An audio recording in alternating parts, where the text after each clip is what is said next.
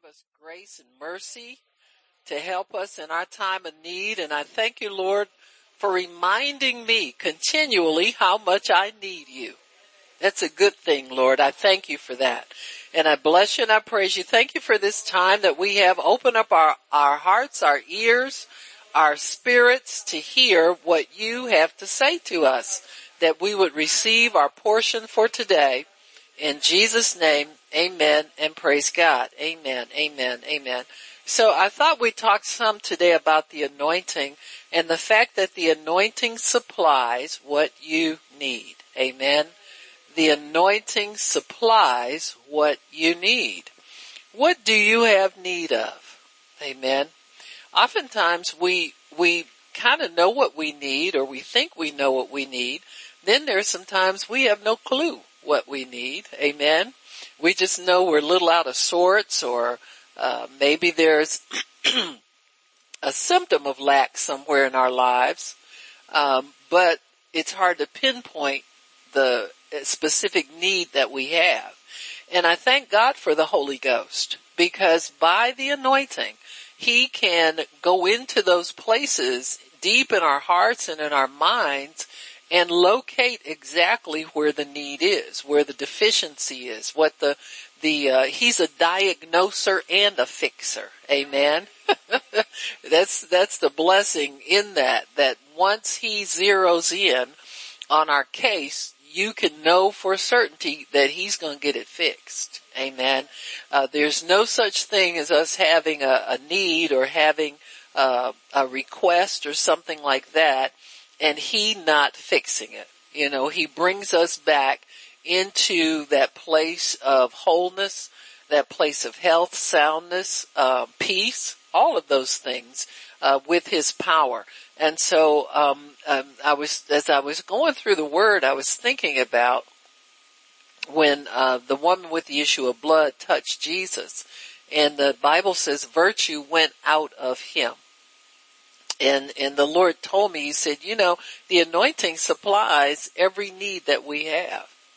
So Jesus was the source of the supply, and the power went out of Him into her, and it was exactly what she needed. So there's no such thing as the anointing not touching your need and not resolving the problem at hand. God always does that. Many times we'll have to take it by faith, because there may not be an awareness in us that anything's changed or anything's different. But the anointing does come to destroy the yoke that would tie us to the darkness, to the problem, to the iniquity, to whatever it is. It comes to undo what the devil's done.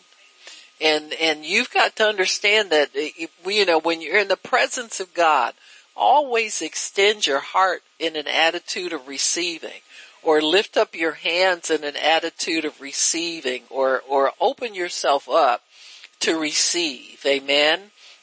You all know what I mean. You know, there's some times sometimes you see people come to the altar and they're open until they get up there. You know what I'm saying? Like the devil jumps on you and says, oh, this ain't for you, or people looking at you. That's the main thing, you know, and, you know, people, you need to say, well, have a good look, because I'm going to get something from God. I came here to get something. Amen. There's not a time we get together in the presence of God that we don't get something if we're smart about it. Amen. You know, sometimes we sit and judge what we hear. You know, you need to be receiving. You know, the judger is on the inside of you. Amen. He's the one who helps you to make sense of everything. And so when the Holy Spirit is active on the inside of us, he sorts out what you hear. It's something for now, something for later, something for put on the shelf, or something, you know, will Barb just have an off day today? You know what I mean? A lot of times people are just so cautious about their listening, and, you know, the Holy Spirit is there to help you not receive anything that shouldn't be received, or, he can help you to interpret it differently so you'll understand what's being said. He's a great, great helper.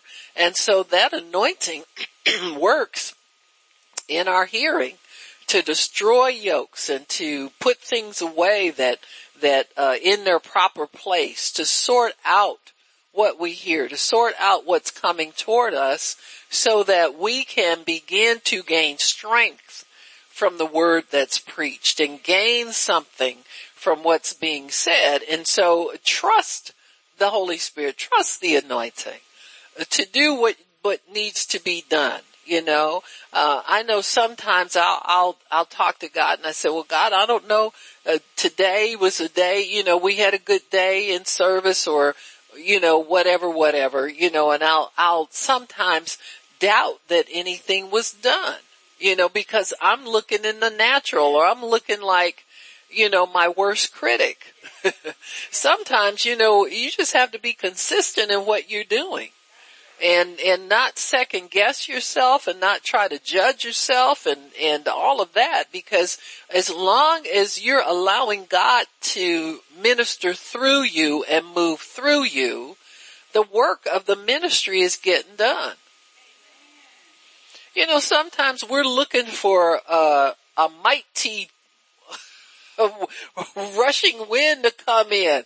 But sometimes, you might have the still small voice ministry today. Or you might have the reassuring presence ministry today. Everybody's always looking for big splash and dash and things that are making a lot of noise and getting a lot of attention. But sometimes we need to understand that God has you in the right place at the right time. And if you yield to Him, He will use you for what He wants you to do. Amen? I mean, it's just that way.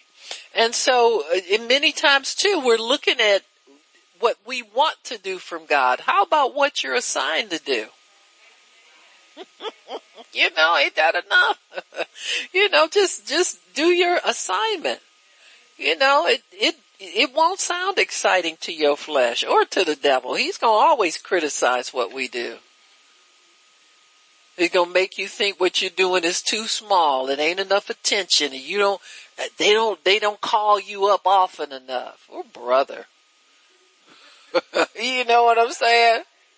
If you waiting on somebody to call you up to do something for God, I got news for you. This is an ever increasing kingdom. It's increasing around you and somebody else is doing it. Now I think I'll say that again. Huh? The kingdom is increasing around you, waiting for some some big fanfare. You want to blow on somebody and you better get your garlic breath straightened out before you go blowing on people. They might fall for real, but it won't be God.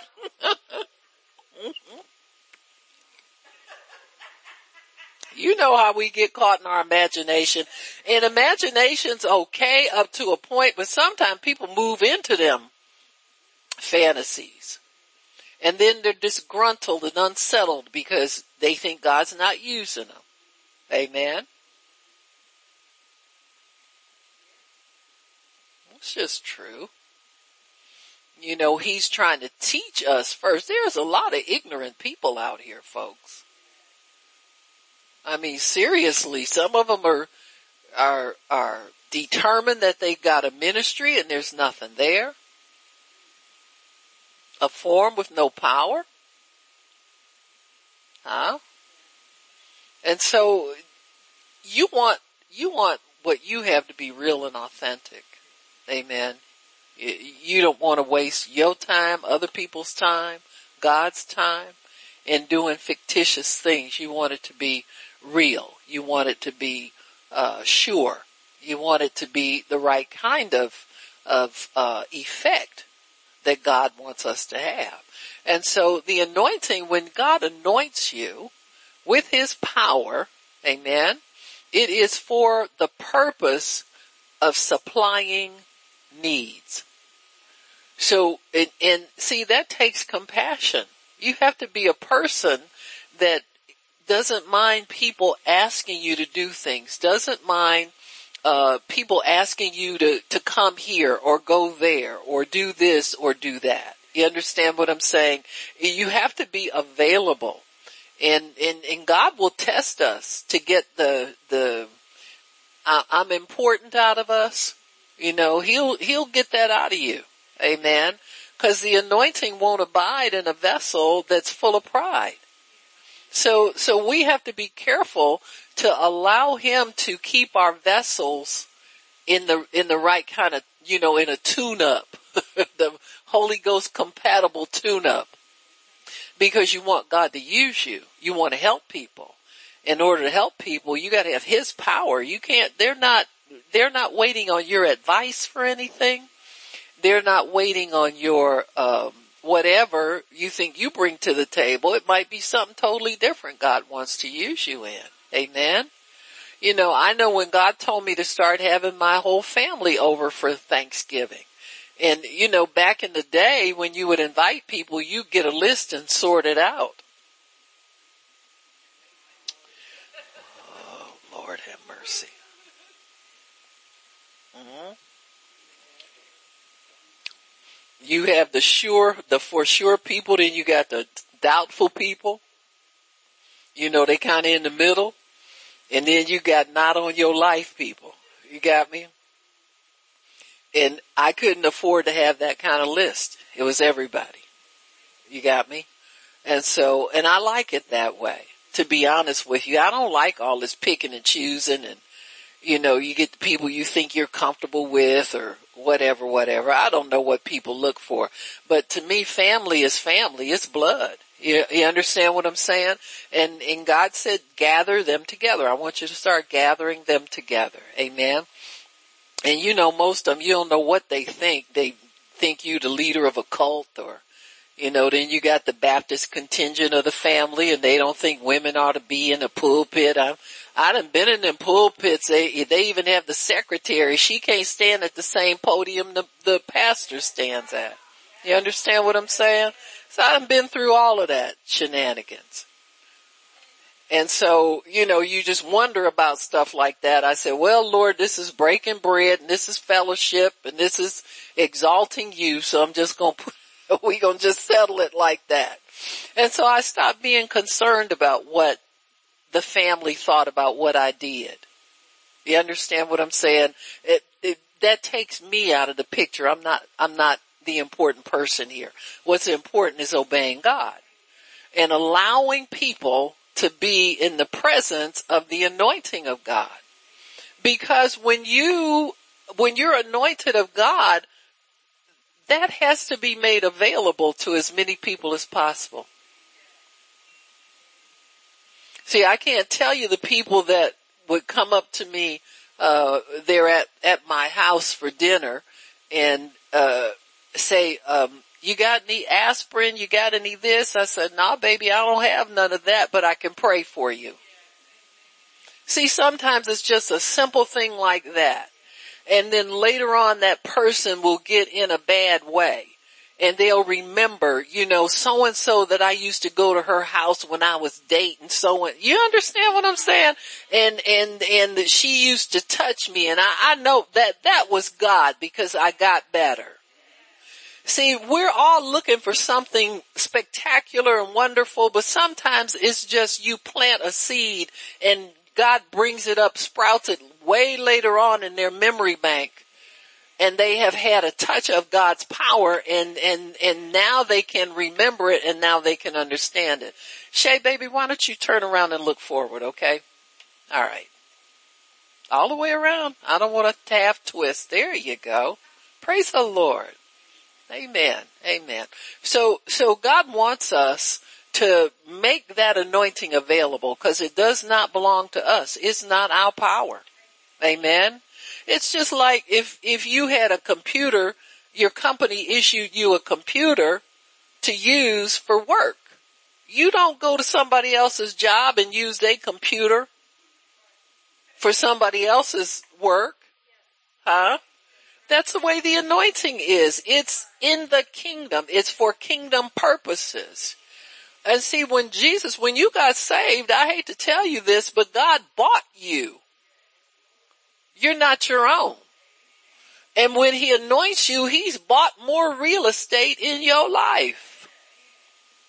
So you have less and less mobility to do what you want to do. Amen? The anointing highly restricts you. Why is he going to let you go everywhere and do everything? You did enough of that before you were saved. Huh? It'll shock you how many people don't understand these things. This is why we teach them. So you'll know, just because God anoints you to do something or he uses you in one place, that doesn't make you free to go everywhere you want to go.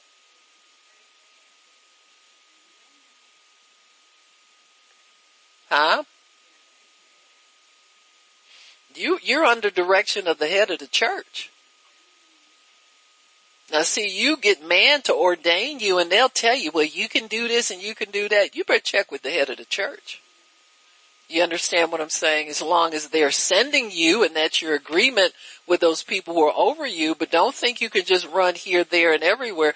There's so many people who have thought they were missionaries and gone off because somebody told them, oh, we got a trip going here, and they go over there and get sick, never get better.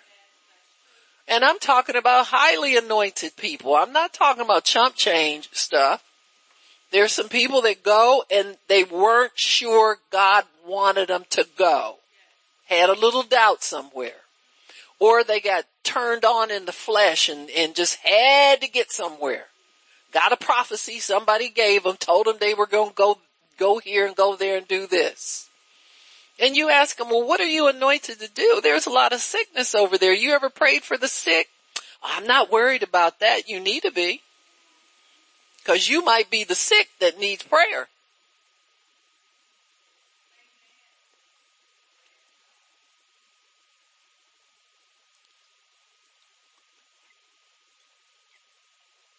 You need to start with your goldfish.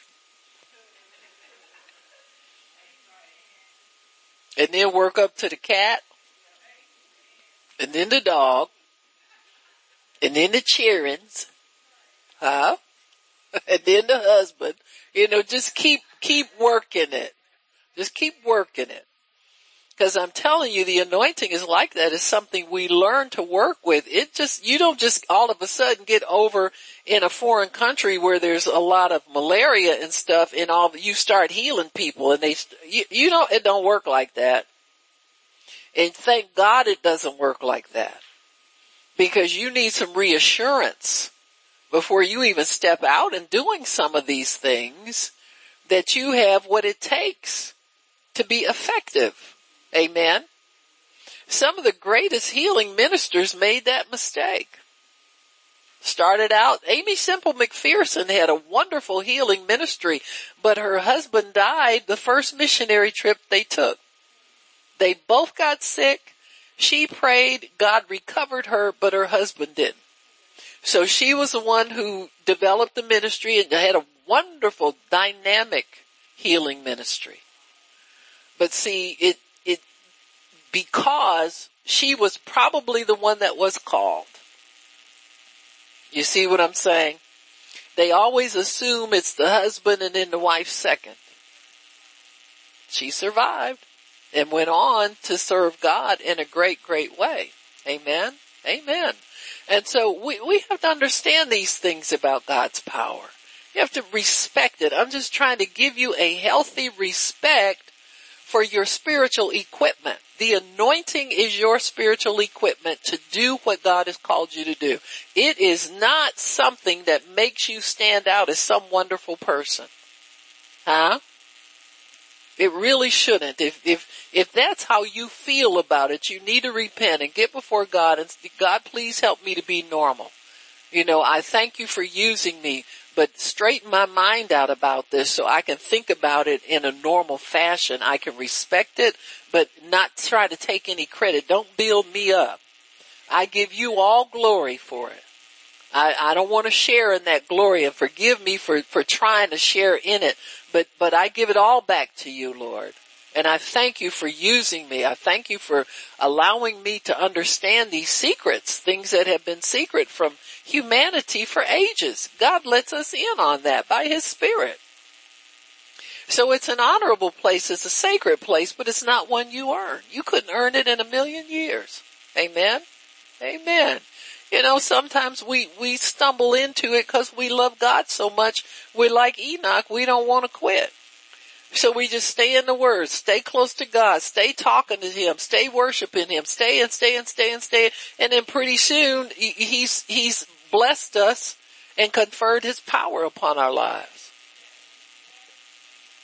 So you gotta love Him. You can't be going after it so you can do stuff you want to do. We wouldn't know what to do anyway. You know, you walk by people and you think they need God, and you find out they got more God than you do. You understand what I'm saying? It happens like that. Who was that? Todd White said that he ran into a man, a homeless man. And he went up to him, he said, "Brother, do you know that Jesus loves you?" He said, "Yeah, do you know He loves you?" And it stunned him. Cause see, there were some things in his life haven't been straightened out yet. He'll use people who ain't all the way straight. Use me? Huh?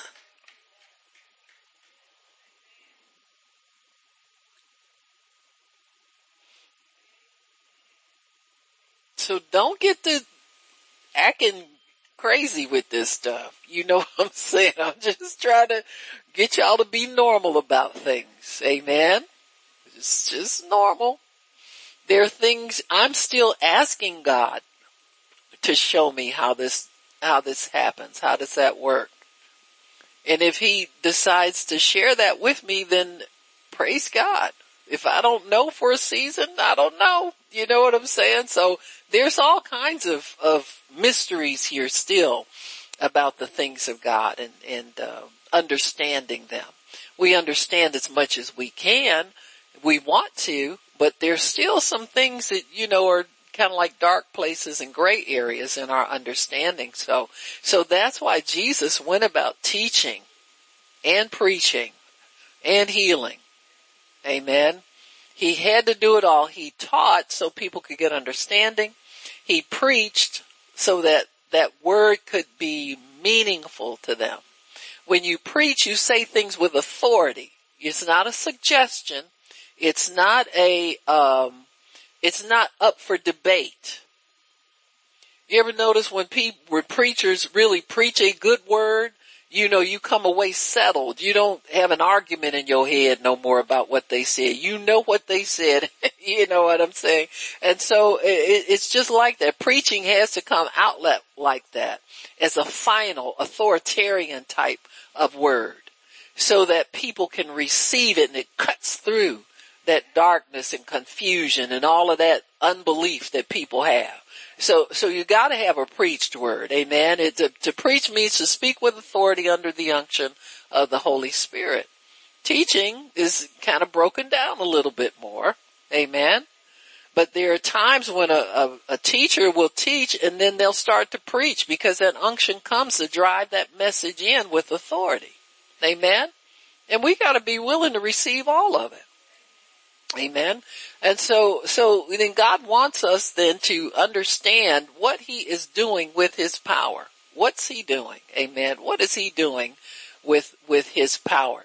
So in Isaiah 61 verse 1, I just wanted to go there and show you how it was prophesied that the anointing would come through a vessel. God would choose someone, and we know that was Jesus. And this was a different anointing. You know, the Spirit of God would come upon the prophets, the priests, kings, you know, people that God selected back in the Old Testament and for specific things. But it was never the same anointing that Jesus spoke of. Isaiah 61:1, the Spirit of the Lord God is upon me because the Lord has anointed me to preach good tidings. It didn't say why he was anointed, just said he was. And this is the other thing about the anointing. Don't try to figure why. You'll get all off on the wrong track. You get it because God said he was going to give it to you. And he say, in the last days, I'll pour out my spirit on all flesh. So that don't make you special. Amen. And it says, he's anointed me to preach good tidings, good news to the meek. That's those who will listen. He hath sent me to bind up the brokenhearted. Amen. We talked about that a couple weeks ago. To proclaim liberty to the captives. So you're free. I don't care if you're in Afghanistan, if you're in Iraq, if you're a Christian, you're free. If you're in a communist country or the United States where they trying real hard, you're free. Amen. The opening of prison to them that are bound. See, this anointing, because it destroys yokes, it takes people out of a restricted way of living, out of a bondage that they couldn't get out of. And it puts them over into a place of liberty, freedom. You're not restricted. You're not bound. You're not captive. You're free. So what we need to do is use our faith to exercise our freedom. The Bible tells you not to get entangled. Once the Lord has set you free, don't get entangled with the yoke of bondage again. Which means that you can get yourself wound up with the devil's power again. Amen. And so when you understand that when the Son sets you free, you're free indeed, which means that you can go and do the things that free people do. You can be free of illness. You can be free of poverty. You can be free of worry and fear and all of those things. Amen. You just have to start developing your faith for that. It won't come to lazy people. Have enough energy at least to open your Bible and read it and get that established in your heart that you are free. Amen. You know, you get entangled with a yoke of bondage, and what does the devil do? The Bible says when an evil spirit goes out of a man, he comes in and sees the house swept and garnished. And then if you don't fill it up with the word and keep walking with God, he comes with 7 spirits. The last case is worse than it was in the beginning. That's why you see people in the church that God sets them free. They live celibate for a season and start dabbling around. Amen. Fornicating. Then before you know it, they on crack. They don't hardly even look like the same person that came up and gave their life to Christ. You know, when God sets you free, keep walking. You don't walk backwards. You keep walking. He said, follow me. And he ain't going to no crack house. Huh? Follow me. He ain't fornicating. Huh? Well, he say follow me. He means follow him. Well, don't look like it's no fun. Who said he told you to follow him for fun? You following him for your life. It's more things out here than fun, honey. Let me tell you. And they'll wind up being your fun.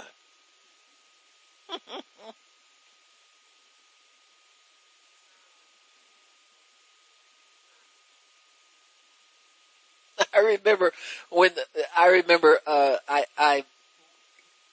after I got saved and I started getting involved in church and ministry and stuff. I was in a women's ministry. God had me there to get training for how to do ministry.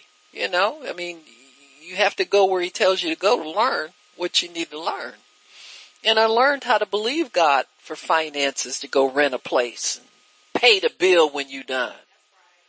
But boy, I have heard enough stories about churches that don't pay their bills. Now, go to a hotel and they go in there, put a credit card on there. They go to, charge it to the credit card and it bounces. Huh? Feed all these people and walk away and can't pay for it.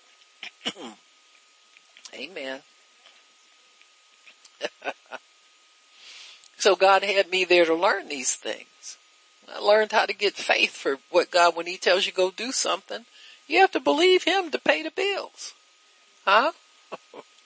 And so as I was there and I was learning, and then God began to develop other abilities, that he was helping me to come into a place where I could believe him for a ministry of my own.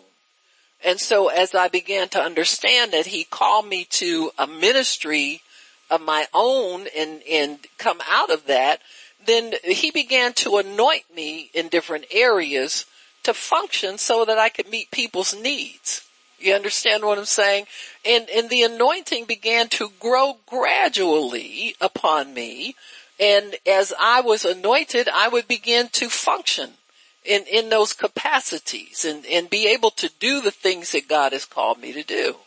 And so when people would come up to me later and tell me, well, women ain't doing this and ain't doing, where's your husband? I said, I don't know what you're talking about. I said, I'm doing what God told me to do. I said, I've always done what he told me to do. I said, go take your bondage and put it on somebody else. You understand what I'm saying? Because once you're operating in it, I was anointed to do it. I knew it was working already. See, once you know it's working, the devil's plan is to trap you before you get out there and you never know if it works or not. And so God found a way to give me insight and give me understanding on how these things worked, so that when he put me in a place where I had to do something where a bunch of people were dependent on me, you ask anybody in this ministry, we've always paid our bills. We never had anybody knocking on anybody's door telling them we had to get out because the check bounced or anything. We've never had that happen. Praise God. You understand me? Because there are many people who jump out ahead of time and say, God told me to do this and told me to do that. And when they get out there, there's no evidence that God's with them at all. And so the anointing is there to help you get free of all of the shackles, all of the bondages, all of the women can't do this. And see, that's never been my struggle. I preach very little on the women thing because that's somebody else's fight. That's not my fight. You understand? God settled that for me a long time ago. I just tell them, well, hide and watch. If you can't come up here and watch me like a grown person, then go somewhere and hide, but watch me do what God told me to do. Amen. Because I know what he told me to do. And so when you're anointed to do things, that anointing supplies the favor need, finances need, all of those needs.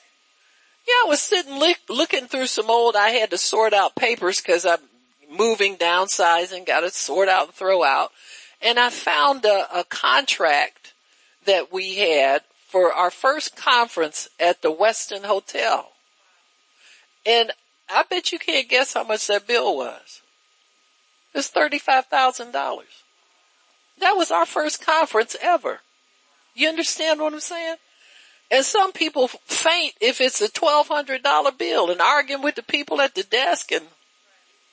But see, when God places an anointing on you, there is a knowing that he's with you and he's going to get that for you. Amen. He's going to work it out for you.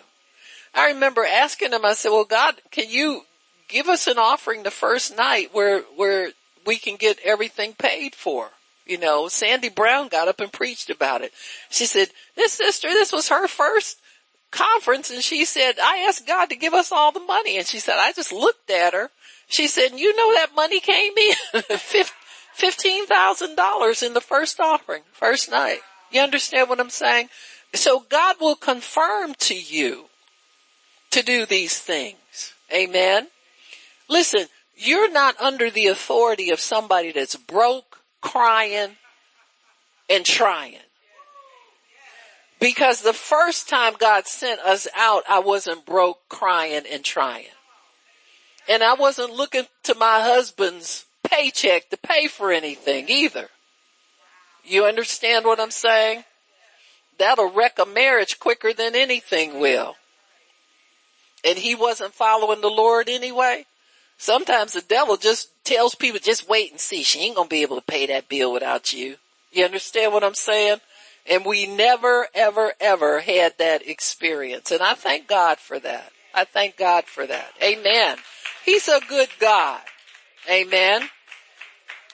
So God's anointed us to preach deliverance to the captives. Amen. Recover. I don't know why I went there. I thought I was going someplace else, but here we are. Amen. But you need to understand that. Because if you submit to people with poverty on them, guess what's going to happen to you? See, the devil does it. He's sneaky. He does it for a reason. You might think it's not going to work out like that because you all cool and you this and you different, you that. But that poverty will come upon you. Amen. Ignorance will come upon you submitting to ignorant people. Amen. All of that stuff. If people are compromisers, all of that will come on you and stifle you from growing to be what God wants you to be. You have to be careful about stuff like that. Amen. Just have to be careful. So he says that anointing is upon me to proclaim liberty to the captives, opening a prison to them who are bound. Amen. And that's spiritual and natural prison. I wouldn't skip over that. You understand what I'm saying? To proclaim the acceptable year of the Lord and the day of vengeance of our God. That means that God is going to take back what the devil stolen from you. Amen. To appoint unto them that mourn in Zion, that means the believers, to give to beauty for ashes, the oil of joy for mourning. In other words, this is a jubilee year for you. Everything that stole comes back sevenfold. The garment of praise for the spirit of heaviness, that they might be called trees of righteousness, the planting of the Lord, that he might be glorified. So this anointing is to glorify God through the effect that it has on humanity. And don't worry about God getting the glory. As long as you don't try to step in there and take over, just learn how to chill out, be cool, move out of his way. Amen. Let him use you. Let the anointing flow through you. Amen. Don't try to have a prophecy every time you talk to somebody. It gets old real quick. Amen. I just rather go read my Bible. I don't need you to tell me every time you see me what God's saying to me. Huh? Amen. The gifts of the Spirit aren't toys we play with. Are you kidding me? You need to respect God more than that. He says they'll build up the old ways. So this even goes into rehabilitation of your surroundings. The anointing does all that. When it's working through people, when people get free, guess what idea they get? You know what? I think I'll go out and buy me some new property. I think I'll seek God for doing something different with this old shack I'm living in. Amen. Oh yeah. Those ideas will start. You start to beautify the place of your habitation. Amen. You'll start to do those things.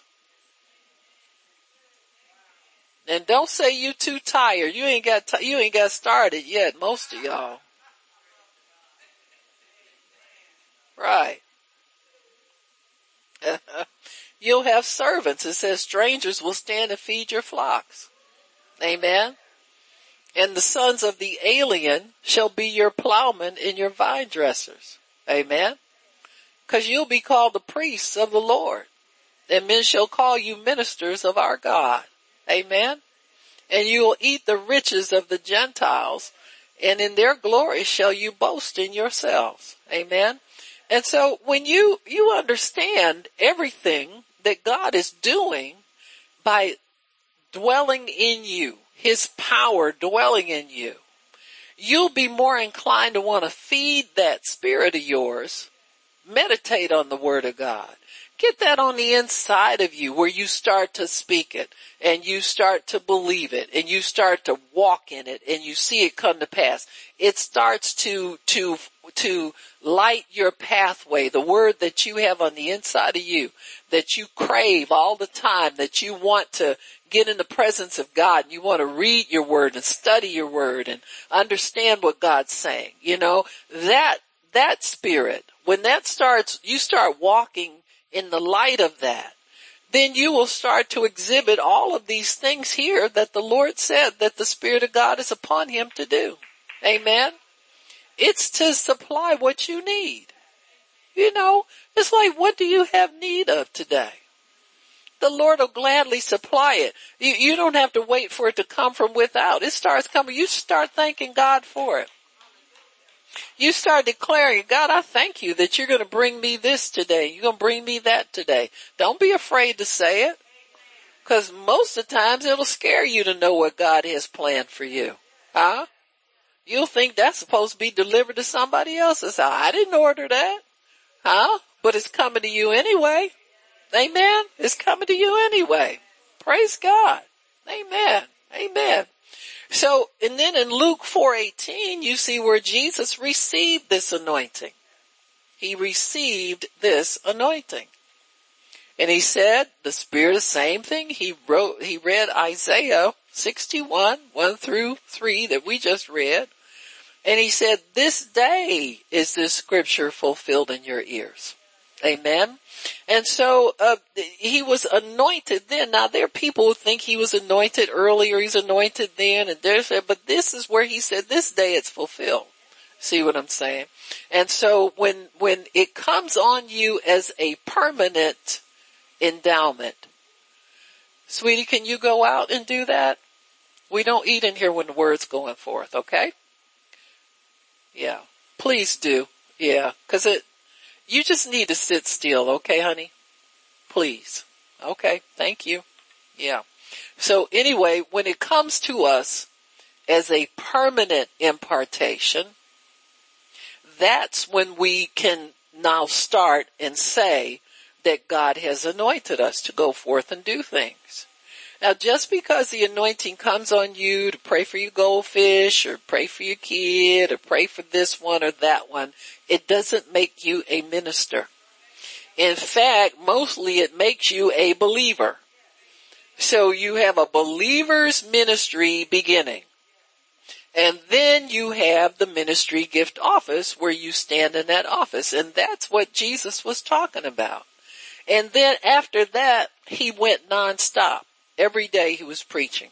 Every place he went, he healed people. Every place. You don't see that prior to this. You got me? Amen. And so it appears that he may have had the Spirit of God come upon him gradually a little bit, because people were saying, do what we've heard you did so and so and such and such. And so, but this is where it comes on him to move permanently in the power of God.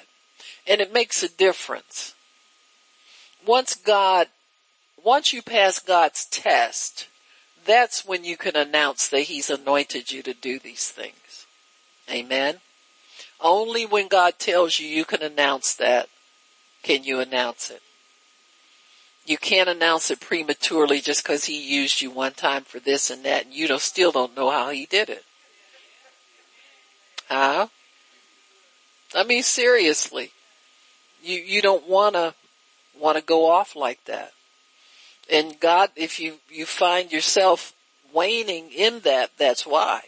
Because there's something off in the way you're trying to carry it, that God wants to take you aside and instruct you and correct you in some things. We all need correction. Amen. And we all need instruction. I'm petitioning God to understand more and more every day.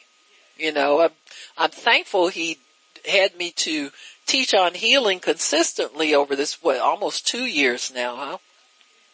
Because a lot of the questions that I had are beginning to come to the surface where I can verbalize them to God and get understanding. This is something that I've always wanted to understand, God, and I'm expecting you to help me with this. I need your help with this. Amen. And so he has his way of working these things out so that we can get understanding. And so here Jesus was anointed and there was evidence. There was fruit. If there's no fruit, you can't say you're anointed. God confirms his word with signs following. Amen. You have to be stable enough in your commitment to God to feed your spirit on the word regularly until he turns it into power. Amen. And because when God sends people out to work for him, he doesn't want the ones trying to receive it to be disappointed. Amen.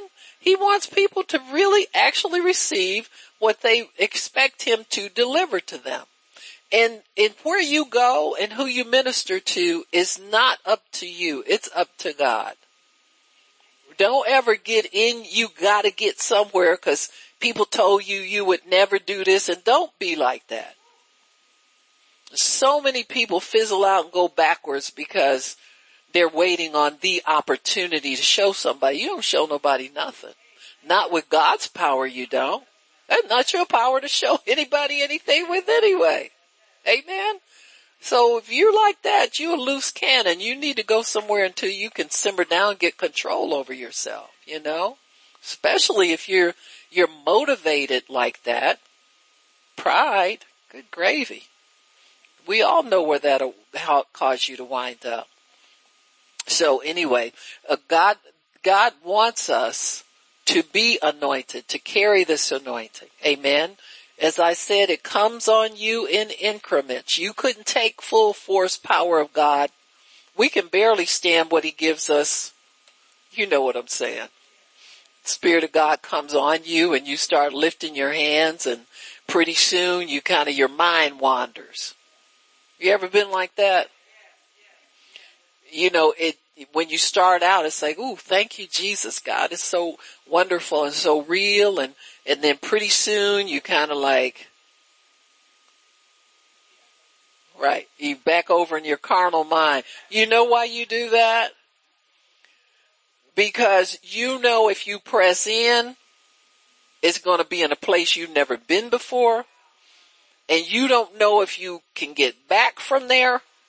And you don't know how long you're going to be staying there. And you don't have control. So you might as well short it out right now and get control right here, right now, where you are. And see, a lot of the things that we are looking for to help us are over the edge in that place. See? Where you get to where it's a point of no return. Norval Hayes was a person that would get lost in worshiping God, and they had invited him to come and minister at a conference. He never showed up to preach. And somebody called his room or something or went in his room or waited till he came out, and he said, "Oh, I'm sorry, I was worshiping God." And I guess that's okay, Norval, we totally understand. He just, huh? Well, God wouldn't let that. How do you know? Are you God? Like a preaching engagement. You understand what I'm saying? It's important. But if you're yielding to God and he's got you over there, you can't be over there too. Amen. They'll find somebody else. They always do.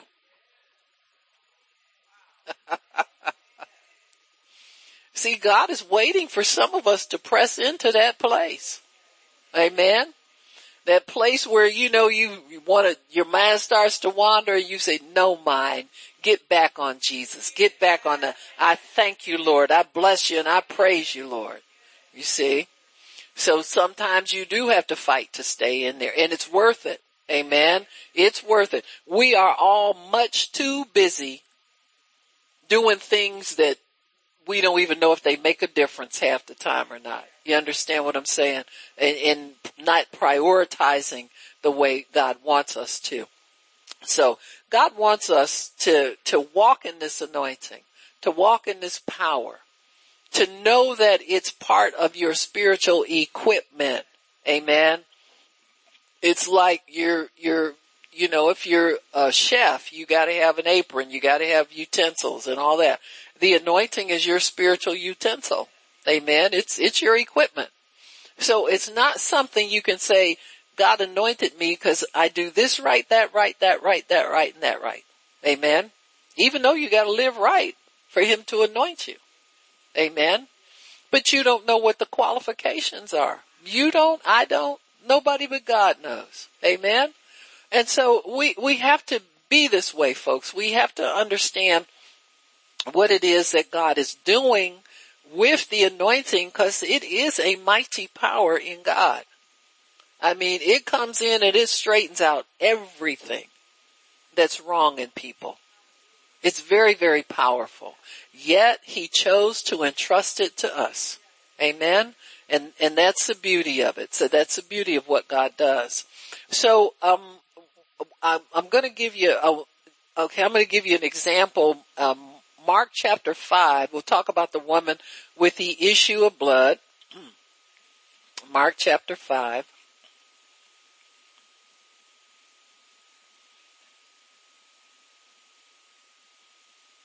And verse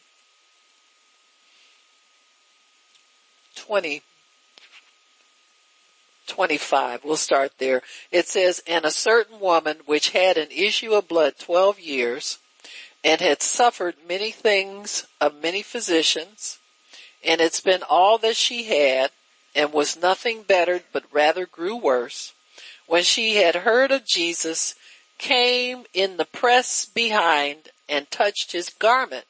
For she said, if I may touch but his clothes, I shall be whole. And straightway the fountain of her blood was dried up, and she felt in her body that she was healed of that plague. And Jesus immediately, knowing in himself that virtue had gone out of him. Now, if you pay attention, when God anoints you, you can tell if it's going into the person or not. But you got to pay attention. You understand what I'm saying? We were talking, I think we were talking today, how we had to learn certain things about the anointing. And, I know it was, Shannon was saying I was shaking her, giving her t-shirt, and I was shaking to throw it to her. Now we know better. We all got spanked. Gigi spanked everybody for throwing, no, she didn't spank us, but we kind of understood you can't just throw pieces of cloth across the altar, because it picks up power as it goes. And I think, who was it? We hit Nola and she fell down. Nobody was there to catch her. Poor thing. So, but see, now let me tell you the lesson there. We used to toss them and it didn't do anything. Yay. And see, God increases the power. And he don't warn you when he's increasing it, because he don't need your permission to turn it up. Now, we were thankful that the power increased, but we had to learn about it. So what that did is it caused everybody to back up a little bit and start to respect the anointing more. You see what I'm saying? You have to respect it and learn how to work with the Holy Spirit on a different level when the power increases. Now, we're all believing God for the power to increase. Every time you pray certain prayers, the whole world will be filled with the knowledge of the glory of the Lord like the water covers. What do you think? Where do you think that's going to happen first? It's going to happen to people that are praying for it. Amen? The sower is the first partaker of the fruit, folks. You're not going to be praying a prayer for 30 years and God jump over you and give it to somebody who doesn't even know what to do with it. The husbandman is always the first partakers of the fruit. every child that opens the matrix of the womb belongs to God. He takes the first fruits of everything, belongs to him. Amen. And same thing with us. If we're laboring in this, then we're entitled to first fruits. Amen. And learn how to claim what you're entitled to. And don't wish it would go to somebody else.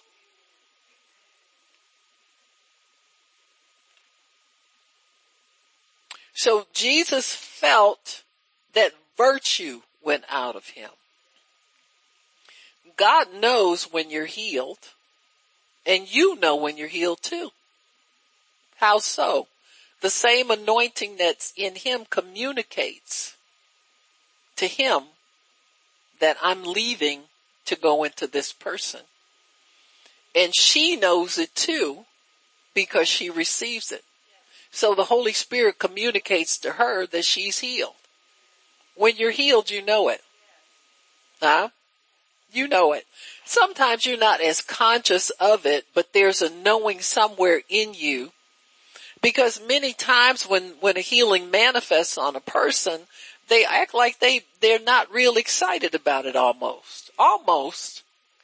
Because really, if it came to you by faith, you've already rejoiced over it to some degree, because when you believe you received it, when you prayed, there was a sense of rejoicing already in you. And then when you start to doubt if you're healed, you'll begin to thank God for it. So there's already a thanksgiving exchange on the inside of you. So that creates a knowing on the inside of you. And when the symptoms go away, it's like, oh yeah, that finally showed up. That's kind of like in your consciousness how you feel about it, because it's already signed, sealed, and delivered on the inside of your spirit man. So she knew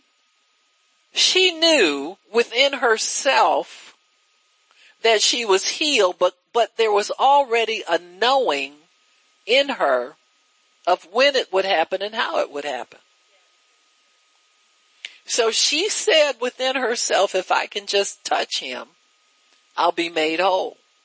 So her faith told her, if you get there and you do that, this will happen. So she knew it kind of like it completed. There was a picture of a set time and day when it would manifest. And when she got herself, her faith got her to that appointment, it all completed and manifested. So she had a picture of it beforehand, and it just got animated when she touched. You got me? That's how faith works. As much as I understand. You understand there's some things, you can add to it and all of that. But that's pretty much how it happens. There's a figure of it in your spirit. Substance of things hoped for. So there's a hope and there's substance to the hope. Amen. And there's evidence that it's real somewhere. And then when you get to that place of the total manifestation of it, it's like painting a masterpiece or painting a portrait. You'll see people will start off, they might start off tracing it or with chalk or something like that. And then they'll start to come, some artists just do it all freehand, but eventually they touch up they're looking, it's something in them they see that's missing on the canvas. That's why they're still working on it. You got me? And once that they've exhausted what they have in their mind that it's supposed to look like and it's on the canvas, then it's complete. And that's what's happening here with her. She knows within herself that she's going to get healed. If she gets to a Jesus meeting and she touches him, she knows it's going to happen for her. So she does everything she can. She's got a partially completed photograph of herself whole and healed. So she's got to get to the total place of the manifestation. With you, I don't know what it is. With me, I'm not sure what it is. All I know is I'm on the way there. Every day that I serve God, I'm more healed than I was yesterday. I'm more complete than I was yesterday. Amen. And that's the way we live.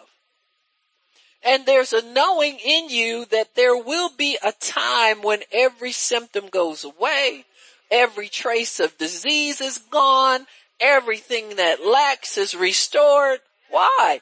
Because the anointing tells you that. The anointing teaches us. Huh? The Bible says you have no need of a man to teach you because the unction tells you. So even if a man is teaching you, there's an unction in you that bears witness to what their words are telling you. You got me? It has to be that way. You got a permanent tutor living on the inside of your spirit. You can draw from his knowledge anytime. In fact, he says, if anybody lacks wisdom, ask me, I give it to you liberally. And I won't upbraid you for asking. Remember certain teachers you had criticize you. You ought to know this by now. God don't do that. Now you might do that to yourself, but that's not coming from the Spirit of God.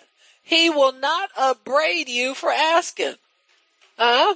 There's no such thing as a dumb question in God's kingdom. He don't judge our asking. Don't ever be afraid to ask. Amen.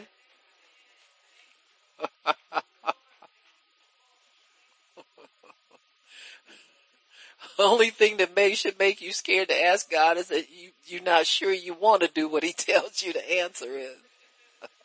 You might hide from him for a while. Oh Lord, I know what he's going to tell me to do. You understand what I'm saying? Don't be like that either. Because whatever he tells you to do, he's going to help you do it. Probably do it all himself eventually anyway, practically. Amen. So the word virtue, that's what we need to look at. Because if we say the anointing supplies what you need virtue. Add to your faith virtue. Now what is virtue? The root word is the Latin word for man. The original meaning was a manly strength. Amen. Taken from their culture. Greeks and Latins, the Greeks started the first Olympic Games. We all know that. And they were champions of celebrating fitness, celebrating strength, a sound mind and a sound body. That was one of their phrases. Amen. In other words, the body was not more important than the mind was. You had your orators and your poets and Plato, Socrates, and all of that bunch. They celebrated the superiority of the mind. Amen. Well, and then there were the Greco-Roman Olympians and people like that celebrating the body, and they just sound mind and a sound body. Amen. So both of them were celebrated. And so this manly strength, this virtue, that's what they demonstrated when they would do their Olympic Games. And whoever would win was the more virtuous. Amen. And so, and they knew that virtue had to do with inner strength as well. Not just physical, but if there was a sound mind and a sound body, that was the ultimate of what their culture appreciated. And so when you are a virtuous person, you go beyond doing just enough to please somebody. You got me?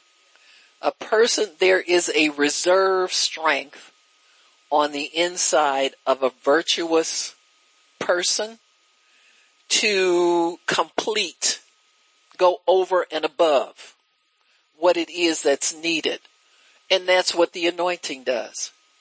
It completes and goes over and above what's needed.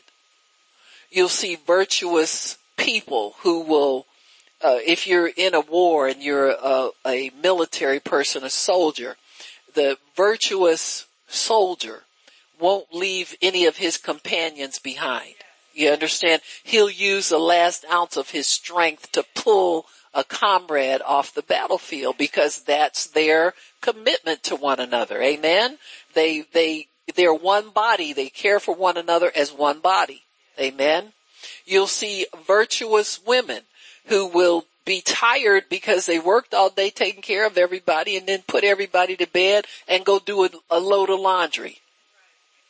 And not whining and kicking her husband, I did it the last time. Yeah, I said it, so what?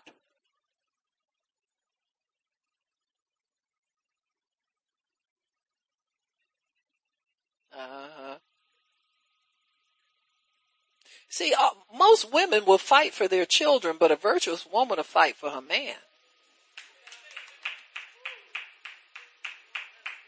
Because see, when your marriage is falling apart, your pride will tell you can go on where you want to go. I can get me somebody else.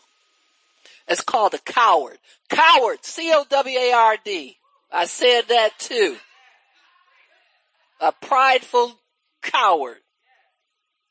Huh?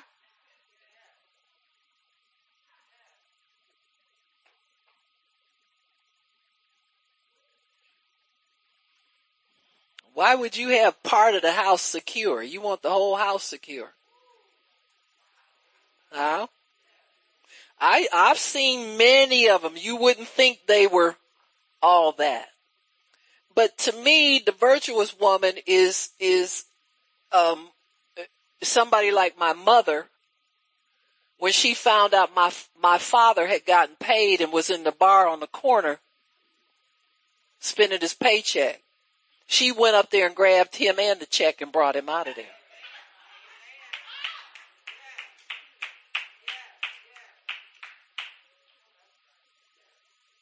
And I've seen other women just let him go drink because they had them a job that really couldn't take care of the family. It just was doing a little bit. I'd have fought for both of them paychecks. You know, if you're virtuous, you fight for both of them. See, the coward takes her little money and thinks and then she got to go sleep with some other man on the side to make ends meet. Yeah, I said that too. I don't care if they are in the church.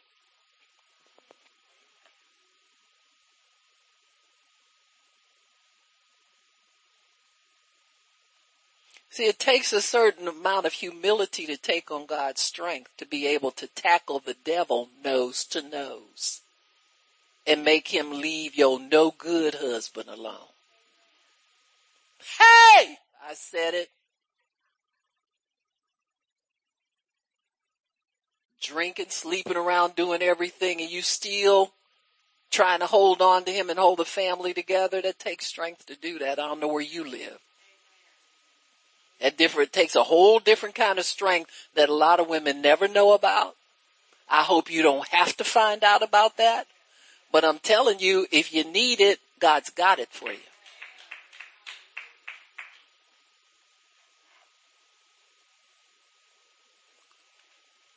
So, virtue. You want to know where virtue is? Yeah. And our family stayed together. The devil is a liar. He tried to douse me with my own drink. Huh? She didn't care if the neighbors talked about her. She was there for a higher purpose than looking good to the neighbors or looking stupid to the neighbors. Huh? She was there for a higher purpose. If you don't tap into God, you won't get the virtue you need to stand and withstand. Because virtue is what kicks in when your faith gets weak.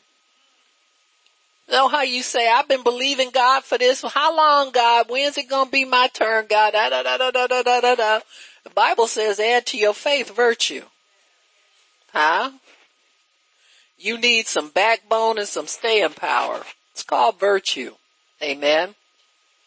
It's a fruit of the Spirit, but a little something different. Amen. It's in the treasure chest of your spirit. It's not something you walk in every single day. Amen. It's in God's treasure chest. That place you hope you never have to go visit to get anything, but it's there. Amen. So this woman needed virtue because she was bleeding to death. She was out of breath. She was weak. When she walked, she probably had to hold on to the side of a building or something to get where she was going. She had to stop and pause. And come on, y'all folks, when you listen now, this is what it looks like. And when she finally touched the hem of his garment, she's down there on the ground, probably just resting or something, waiting for him to come by or just drop down there. And the Bible says she knew within herself. She stood upright. She got strength. Because when he found her, she was not visible. Now think about it. If she was down there touching the hem of his garment, she started out on the ground. But when she touched it, virtue came in. She popped up. She's standing upright like everybody. He didn't have a clue who it was. So she wasn't still weak and feeble. Virtue came into her and changed her quickly.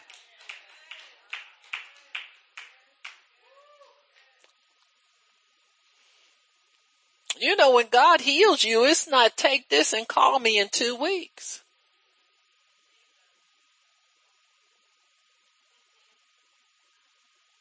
It's immediately.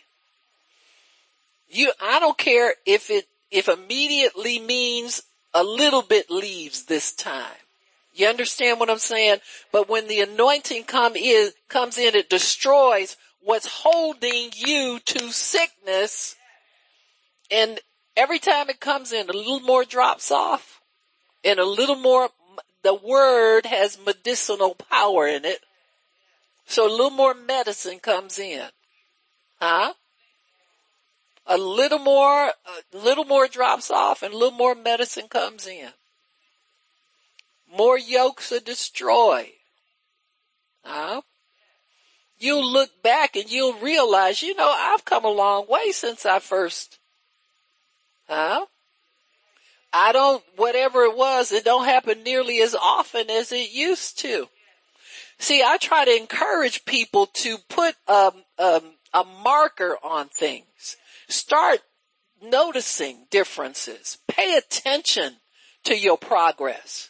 Because you are making progress. Amen. Sometimes it's just in your attitude about it. You're not afraid of the doctor's report anymore. You're not afraid of them drawing blood. You're not afraid of them. But they ain't getting mine. I don't volunteer nothing to nobody.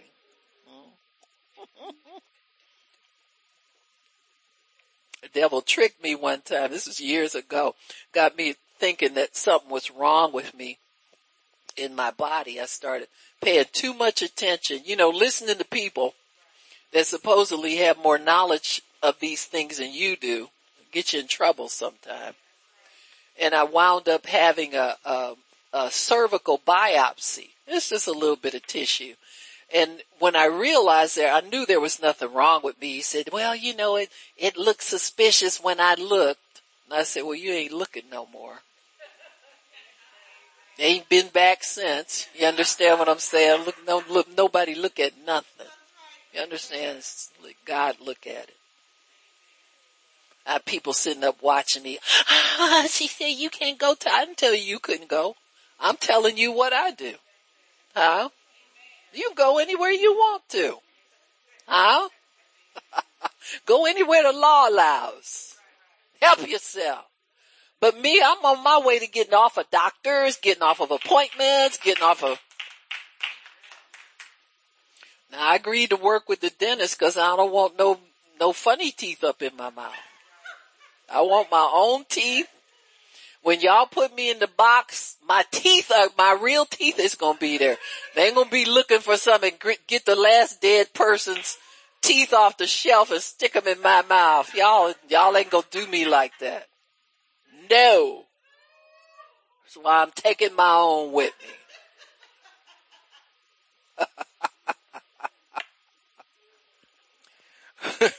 I know. That's kind of rough, huh? Yeah, we gotta have a laugh. It's been a little rough today, but anyway, it's all good. Yeah.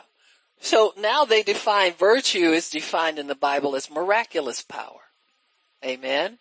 So it elevated from human, for the culture, human manly strength, to now it's miraculous power, mighty work, miraculous energy or influence. Amen. So the anointing has miraculous influence on everything. It'll change you in a way that the law don't allow. You understand me? When you get that anointing working in somebody, you begin to encourage somebody in their faith and encourage them to believe and trust God. That anointing will break laws to manifest God's will for that person's life. That's how people get paroled out of prison. They just start believing God's going to help them. They start crying out to God and thanking God for it. Encourage people to do that. You understand what I'm saying? Nobody wants to this anointing is to free people up, to set at liberty those who are bound. Amen. Some people are freer on the inside than what their years would indicate. You understand what I'm saying? There's a lot of people that God would want released because he's more good to them outside than inside. And we keep looking at what the judge said. You seen what passes for judges these days? Pay some attention to some stuff. Huh? Pay some attention to some stuff. Unless they're obeying God, you can nullify every decision that's been levied against you.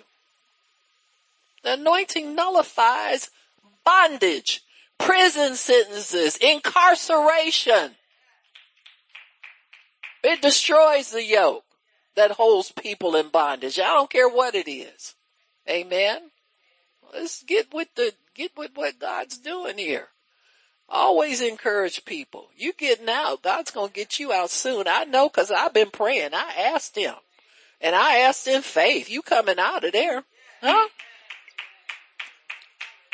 And let that anointing break that yoke that makes them think it won't happen for them. You understand what I'm saying? Allow the anointing. It's miracle working power. It goes beyond human ability. Amen. It's miraculous energy and influence. That's what virtue is. I'm sorry. And the anointing has virtue in it. Amen. It releases virtue into that person. That's new strength that drives out weakness, drives out sickness.